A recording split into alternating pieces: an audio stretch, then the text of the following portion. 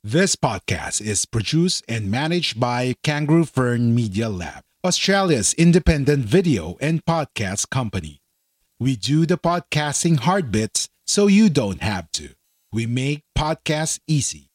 Book a call at www.kangaroofern.com. www.kangaroofern.com. Ang episode natin ngayon ay mga scam na dapat iwasan, protektahan natin ang ating mga sarili. So, ito...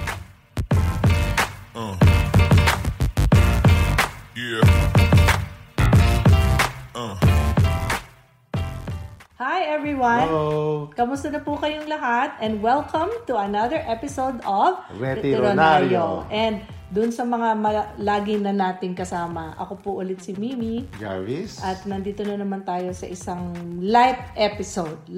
So, try nating balansehin yung mga episodes natin. May mga technical episode. From time to time, ako ang in charge sa light episode. So, ano pag-uusapan natin ngayon? Ito po ay very common, unfortunately, na nangyayari na sa atin ngayon. Ito ay word na scam. Ano ang scam? Yung panloloko. Yung naloloko tayo nang hindi natin Nabudol-budol. hindi natin lalaman or nare-realize na nandun na pala tayo sa kalagitnaan ng panloloko na yon. So, ang episode natin ngayon ay mga scam na dapat iwasan, protektahan natin ang ating mga sarili. So, ito pong content natin ngayon ay applicable both for OFW and non-OFW. So, disclaimer muna tayo. Ako na magbabasa. Okay, para maiba naman. We are not financial advisors. Our sharing are based on our own personal experiences and research. Please consult a finance advisor if you need more help on your finances. Okay. Or, dito sa episode na to, kung kailangan nyo rin kumonsulta ng lawyer, just in case na scam kayo, marami kayong dapat kukonsultahin. So, ano ang saan ang galing yung mga content natin? So, yung information po na nakuha namin for this episode is a collection of materials na nababasa natin at napapanood ko rin in a video online. Also from Pinoy OFW, isang blog na nag-share din siya ng mga experiences ng mga OFW. So, sabi ko nga po kanina, whether OFW kayo o hindi, maging mulat para hindi masayang ang inyong pinag-ipunan dahil alam naman natin kung gaano kahirap maghanap ng pera ngayong mga panahon. At kalimitan yung mga scammer, ang mga tinatarget nila yung mga OFW kasi sila yung may pera. So, protektahan po ninyo ang inyong ipon. Pero kahit na hindi pa kayo sa puntong OFW kayo, basta meron kayong konting na ipon, di ba itong programa natin, saving, budgeting, investing, planning, kasama yan. So, sa totoo lang po, yung ibang example na babanggitin natin, meron din tayong personal experience. Hindi po kami perfecto at naranasan na rin namin to. So, malalaman natin kung ano yung ating experience dyan. And meron po tayong mga babatiin mamaya. Ngayon na, sige na. Ngayon at mamaya? Ngayon na, mamaya? Sige. Gusto ko sanang i-suspense pa itong mga babatiin natin pero gusto na ni Jarvis ngayon. Alam niyo po, talagang natutuwa kami dahil kahit papano, paunti-unti, organically, hindi naman tayo nagmamadali, dumadami po ang nagsasubscribe sa ating channel. So, sa YouTube yan. Sa YouTube. Yung pong mga Facebook, hindi pa po namin natitingnan, nasusuyod kasi medyo naging busy kami. Pero ito, babatiin natin si Jobs Sumali, Angeline Serrano, Jovelyn Nebrida, si JJ, feeling ko John to JJN, John Nagio, si Edjun Masagka, Shell Santo Domingo, si Wayok TikTok, si Jose Gabriel Arboleda, Marilyn Park, si Sherilyn De Guzman, and John Kaidik. Sabi mo Kaidik. Tama ba? Kaidik o Kaidik. So, thank you po sa inyong pag-subscribe at thank you din sa mga comment nyo sa aming mga video. Talaga pong natutuwa kami. Sa totoo lang, pag nakakakuha kami ng mga para nakikipagkaibigan kami sa inyo, mga bago namin kayo kakilala, natutuwa kami na na-appreciate nyo yung video namin. And aside from that, gusto sana namin, bukod sa na-appreciate nyo, ikalat nyo rin yung video para yung iba nyong friends ay mag-benefit. Okay, so ngayon, dive na tayo. Okay, go. So meron tayong 10 common scams ng mga OFW or even non-OFWs can be a victim of. Pwede tayong maging biktima nito. So, kung meron man kayong isa o dalawang scam na na-experience na, comment kayo sa video para lalo pa nating ma-share, mapag-usapan para kung meron kayong suggestion kung paano maiwasan yon, share nyo naman para ma-share na din namin through Retironaryo. So, bakit natin pinag-uusapan ng scam? Dahil paano tayo magiging retironaryo kung yung pera natin sa iba mapupunta? Okay. Diba? So, isa sa common na nakikita natin na nalalathala sa mga balita, itong passport loan scam. Parang ngayon ko lang narinig yan. Ang passport po kasi, parang ano yan, very important yan, identity document yan. Yan ay proof na kung sino kayo. It's a legal document na ginagamit nyo obviously sa pag-apply pag OFW or it's a proof of your citizenship. So ngayon, may mga nagsasabi na, wala akong passport, pwede bang hiramin ko na lang yung passport mo, mangungutang lang ako. Kumbaga, ikaw ang gagawin kong guarantor. Pag ginamit to para mag-loan, tapos hindi nakabayad, parang kayo ang guarantor dahil sa pangalan nyo, mukha ninyo, passport nyo ang ginamit dun sa loan na yon, kayo ang magbabayad. Kayo ang liable. So, ang aming suggestion, obviously, never do this. Bakit nyo ipapahiram ang passport nyo kung hindi naman kayo ang maglo-loan? Sobrang tiwalang-tiwala naman kayo dun sa pinapahiram ninyo. Okay? So, ang sinasabi rin natin, kung kailangan nila ng passport, magpagawa na sila ng sarili nilang passport. Una po sa lahat, I feel na efficient na ang passport system sa Philippines ngayon.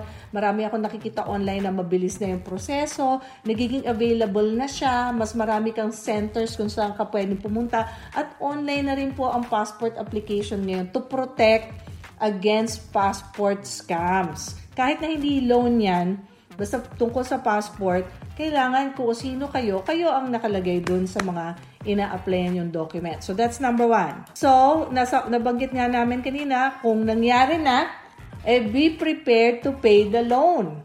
Dahil kayo ang nakapronta, pangalan nyo, at lalo na kung nag-disappearing act na yung inyong mga friends, wala kayong choice. Kayo ang magbabayad talaga. Next, money loan scam. Ano naman to? O, ikaw naman ang magbasa. Rason para manghiram ng pera, kapatid na naaksidente, tatay na may sakit, kailangan ng pera para sa gamot, pagpapaopera, bahay na nasunog o nasira sa bagyo, pangtusto sa pag-aaral ng anak o kapatid, house repairs, tutubos ng sangla, etc. Okay. Bakit ito nagiging scam? Kasi minsan talagang maaantig kayo sa kanilang iyak, sa kanilang distressed situation, sa kanilang pagiging desperado. Pag naantig na kayo, minsan hindi nyo na nakikita yung mabe-verify nyo ba kung totoo yun o hindi. Pahiram ka agad. Pahiram agad kasi naawa na kayo agad. So, ito ay scam kung after na nakuha na yung pera, nag-ghost na kayo. Pero hindi na bumalik. Merong maski na hindi nila kakilala kasi ito yung tinatawag na identity theft na nagpapakilala na siya ay kaibigan mo pero hindi naman pala. Hindi naman pala siya talaga yon. Kasi meron tayong mga na-receive na email na ganyan, messages from the Philippines na talagang kakilala namin at nandito daw sa Australia na hindi makauwi ng Pilipinas na kailangan daw ng pera o nawala yung wallet o kung ano, ay deposit na lang daw yung pera sa account na ganyan. At ito naman yung other side nito. Ito yung kung mo kakilala mo, maniniwala ka na agad. Although, identity theft pala yon, hindi pala sila totoo na so, nangingi ng pera. Kailangan gawin, i-verify nyo din muna yung totoo ba yung tao na nanghihiram sa'yo ay siya ba talaga. At yung sinasabi nga ni Mimi kanina, i-verify nyo din kung totoo talaga yung sitwasyon niya na kailangan niya ng pera. Usually po, doon sa experience namin, kung merong nanghihingi ng tulong kasi nga nabagyo yung probinsya niya, yung mga kamag-anakan niya, usually po, nanghihingi kami ng picture. Pero delikado din yun. Baka kung ano-ano picture lang. Pero pinapadaan po namin dun sa mga proper channels nila. Halimbawa, simbahan, o kaya NGO, o kaya medical mission. Pero kilala namin yung organization na yon. Hindi namin dinidirekta sa isang individual na hindi namin kakonektado. Okay? So, yun po yung minsan yung pagiging mabait natin o pagiging maawain natin, minsan maaring sign po yan ng weakness. Natitake advantage tayo. Yung pagiging mapagbigay, madali po tayong maloko. So, kailangan medyo konting toughen up din tayo ng konti, no? Hindi naman laging tayo ang nagbibigay. Okay, scam number 3, sick parents or relative scam. Medyo related to dun sa isang example natin. Pero ang kaibahan nito, magsusulisit sila or mag-o-organize sila ng fundraising instead of asking directly for that amount of money. So, magsusulisit po sila ng money o magsusulisit sila na, sige, mga pabigas man lang dyan o mga padilata dyan para kayong magpapass the hat for a good or worthy cause. Kasi alam nyo na may sakit. Tapos hindi makakarating dun sa beneficiary. So, scam yun. Kasi, yun ang modus nila. Dito po sa Australia, maraming nagsascam through online platforms katulad ng GoFundMe o yung mga ibang websites na kinikreate talaga to raise funds online. Na legitimate naman talaga yung mismong website. Ang hindi legitimate yung kunwari si Jarvis magpapanggap siya na may taning na ang buhay niya. So gusto niya mag-donate ang mga tao sa kanya para siya ay makapag USA. Yung last chance na niya na makapag abroad at mag-enjoy ng buhay niya bago siya matigok. Merong mga nababasang gano'n. Pero yung pala, hindi naman pala na matitigok na, nag-donate ka na, o kaya sabihin mo may cancer ka, kailangan mo papagamot. Hindi din. So, yung mga online na legit na website, nagagamit din yan sa pagpapabiktima. So, medyo ingat-ingat din tayo dyan. Again, verify kung totoo. Okay? And then, nakikita nyo, sinabi ni Jarvis, kailangan ko to para pagpagamot. Mamaya, may kotse na siya. Bago, may bahay at lupa na siya. Feeling niya, biglang nanalo siya ng loto. Saan nanggaling yung pera na yon? Maaring dito sa inorganisa na fundraising. So, ingat po kayo. That is scam number 3. Okay, ano naman tong love offering scam, Jarvis? Okay, ito yung tulong sa simbahan. So, halimbawa, may renovation na kailangan o natanggal yung bubong ng simbahan. Okay, so kailangan nyo rin i-verify kung totoo talaga. Kagaya nung nangyari sa amin na dun sa probinsya namin sa Mambusa o Capiz, nagpa-fundraising dahil ang in charge doon yung si auntie ko. So, alam namin na totoo talagang nangyari yon. So, at kita namin ang progreso nung simbahan. Ina-update talaga kami kung anong nangyayari. At klaro po yung pera na running total, kumbaga. Nakikita na, for this month, ito na yung na-raise. Okay, ang target ng next month, ganun. Make sure na kung kayo ay yung tutulong, ay kilala nyo talaga at mapagkakatiwalaan nyo talaga yung humihingi ng tulong.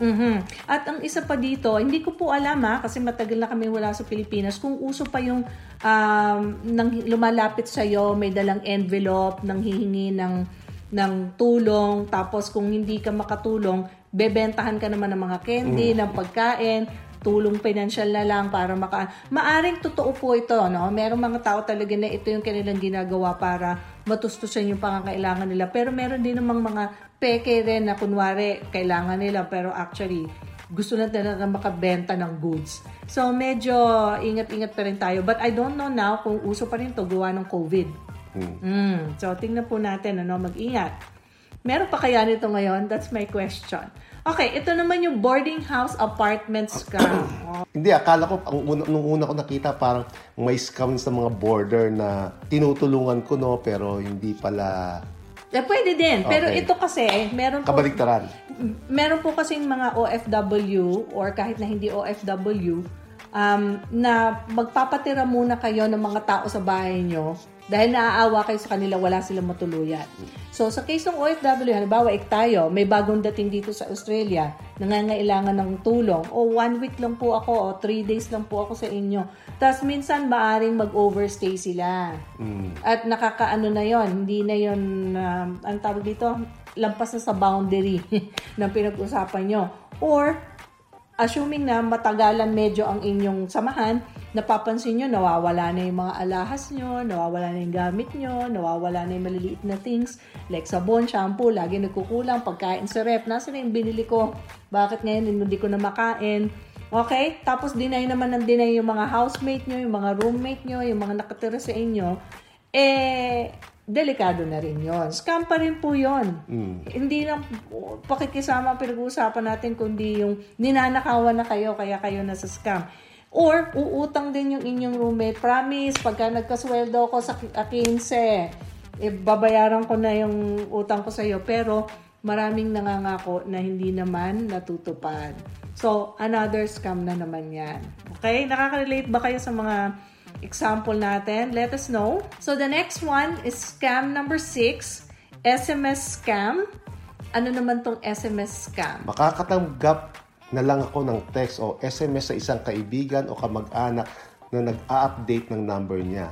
So parang ano din yan, siguro sa Facebook. Ibig sabihin, minsan sasabihin, nagbagong account So i-friend ka uli niya. Pero hindi natin alam na iba palang tao yun. Yes, that's why nagiging scam. And then, kung may hinihiling, ibibigay nyo naman. Kasi nga, akala nyo, kakilala nyo siya. Okay? Pero pwedeng fake yung account na yon o nagbibigay ng pangalan na hindi nyo naman kilala. Ano, for example, ako yung tita ng kaibigan ng mami mo na dating kasama niya sa ganitong opisina. Ano lang ako, bago lang ako sa area na to, o kailangan ko ng tulong, ganon. So, alam mo na, naku, kaibigan to ng mami ko, hindi ko pwedeng hindian. Yon. So, tapos sasabihin nila, paki-deposit na lang sa GCash ko, o paki-deposit na lang sa ganitong account number. Patay na tayo dyan. Again, there's no way to verify. So, sinasabi nga po namin sa inyo itong mga scam na to para aware kayo, just in case mangyari sa inyo, alam nyo na yung discarded.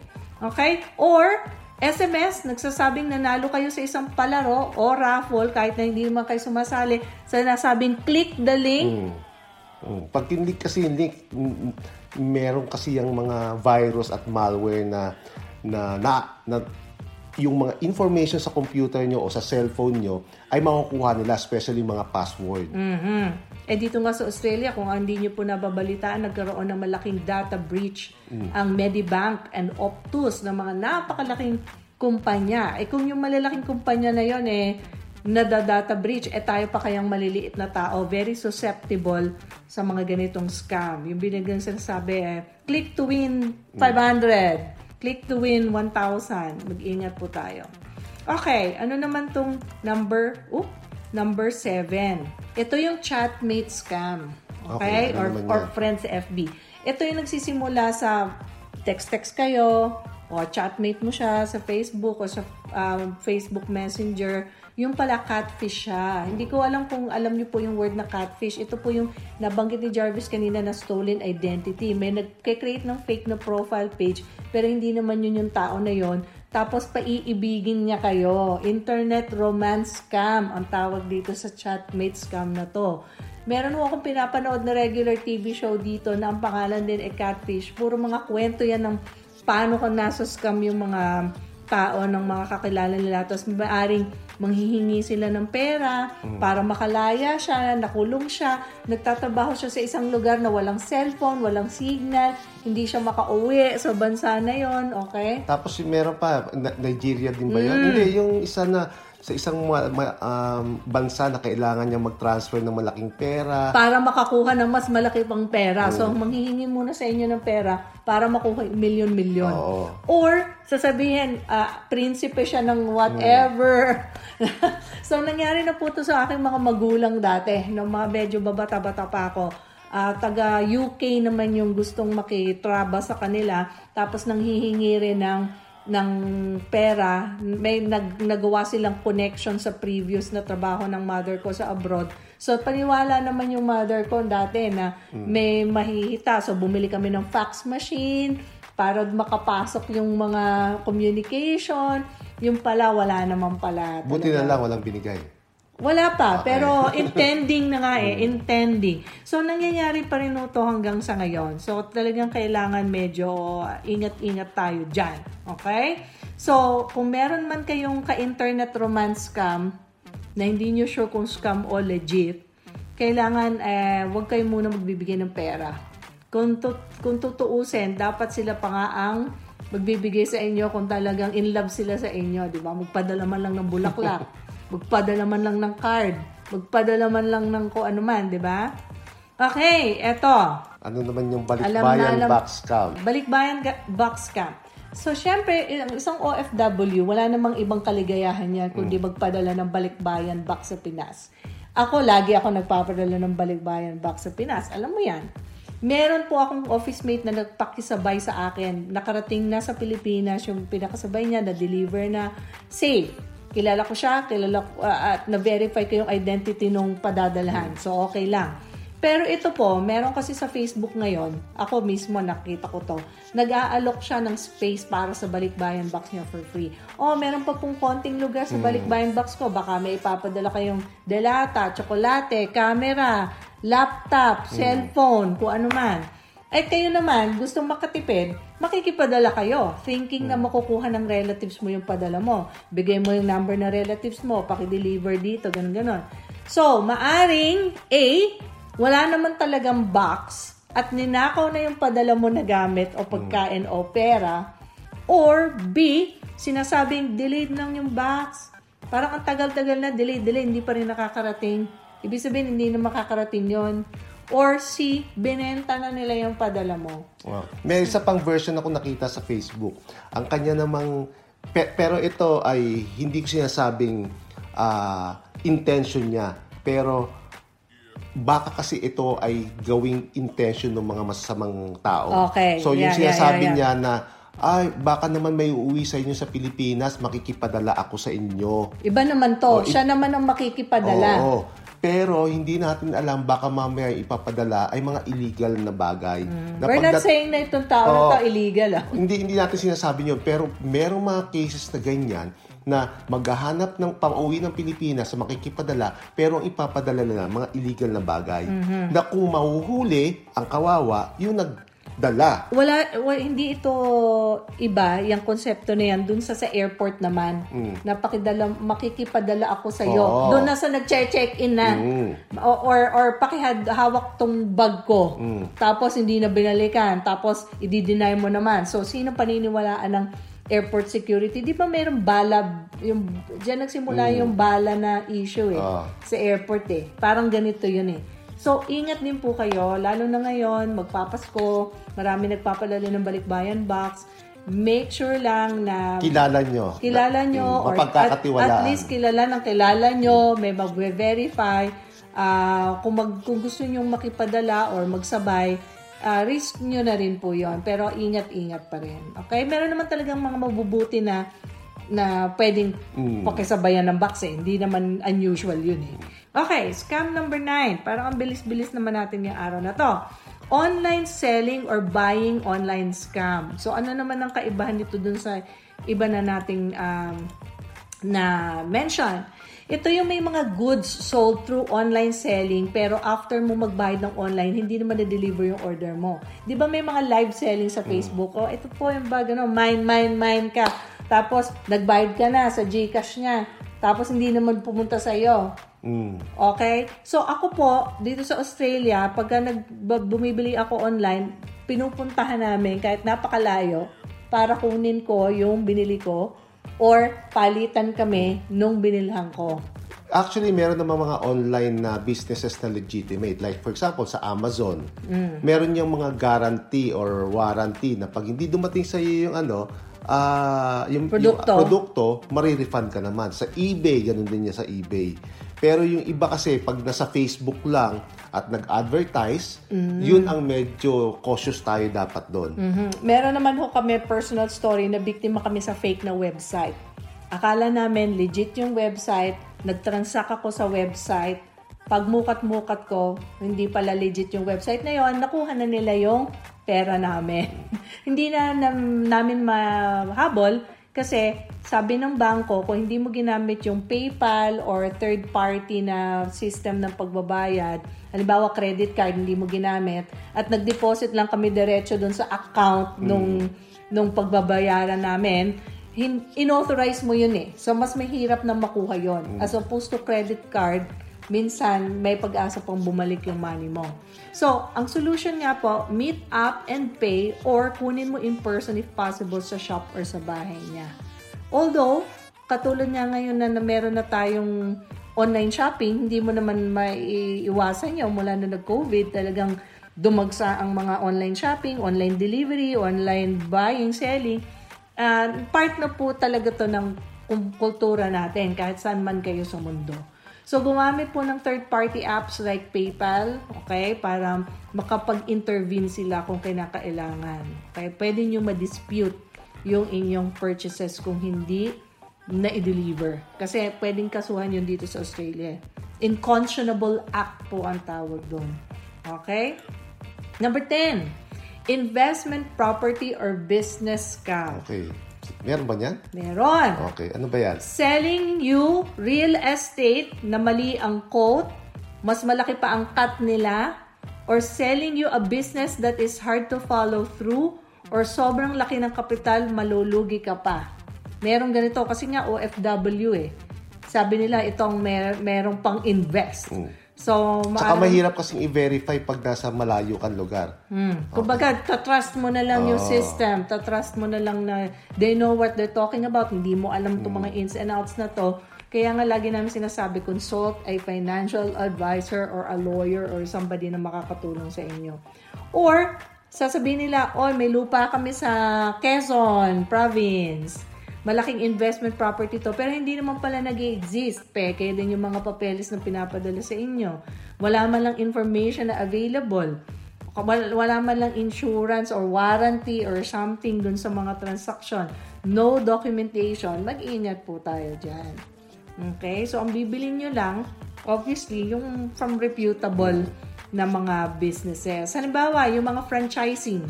Nauuso yung mga franchising, halimbawa yung mga food business, yung mga milk tea na yan, mga ganon. Medyo kailangan nasa reputable company din. So, dito po sa Australia, pag magbebentahan ng bahay at lupa, laging merong conveyancer, broker, or solicitor, or lawyer na kasama sa transaksyon. Talaga pong malaki rin binabayad natin sa kanila separately para ma-insure natin na yung papeles na pinanghahawakan natin para sa pagpapatitulo, sa mga transaction sa bangko, at lahat legit. So, yun ang ating lesson dito. Hindi tayo bumibili basta-basta. Or, not from a reputable company. We have to do that. And, malaki agad ang cash out. Pag malaki ang hinihingi agad sa inyo, delikado din yan. Tayo nga, pag nagbabayad, ang tawag doon? Staggered, in tranches, in batches, hindi kami bibigay agad. Okay, summary key takeaways. How to detect if it's legit. Mag-review kayo sa Google, do more research on the company, word of mouth, magtanong-tanong, and check their social media pages kung 0 follower, 100 followers, 700,000 follower. At sa catfishing naman, make sure na legit din yung mga photos. Check nyo kung duplicate na ang account nyo sa Facebook, yung 5 mukha niya sa iba't ibang account.